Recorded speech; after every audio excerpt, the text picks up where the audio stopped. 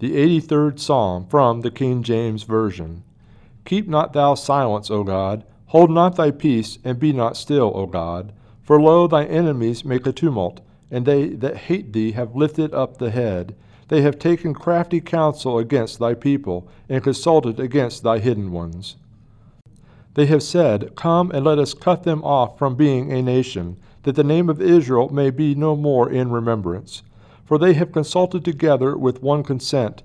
They are confederate against thee, the tabernacles of Edom, and the Ishmaelites, of Moab, and of the Hagarenes, Gebal, and Ammon, and Amalek, the Philistines with the inhabitants of Tyre. Ashur also is joined with them. They have holpen the children of Lot. Do unto them as unto the Midianites, as to Sisera, as to Jabin at the brook of Kison, which perished at Endor. They became as dung for the earth. Make their nobles like Oreb and like Zeb.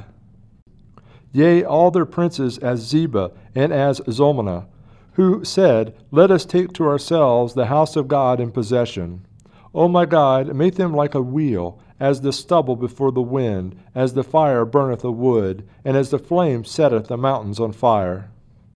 So persecute them with thy tempest, and make them afraid with thy storm. Fill their faces with shame, that they may seek thy name, O Lord. Let them be confounded and troubled forever. Yea, let them be put to shame and perish, that men may know that thou, whose name alone is Jehovah, art the Most High over all the earth.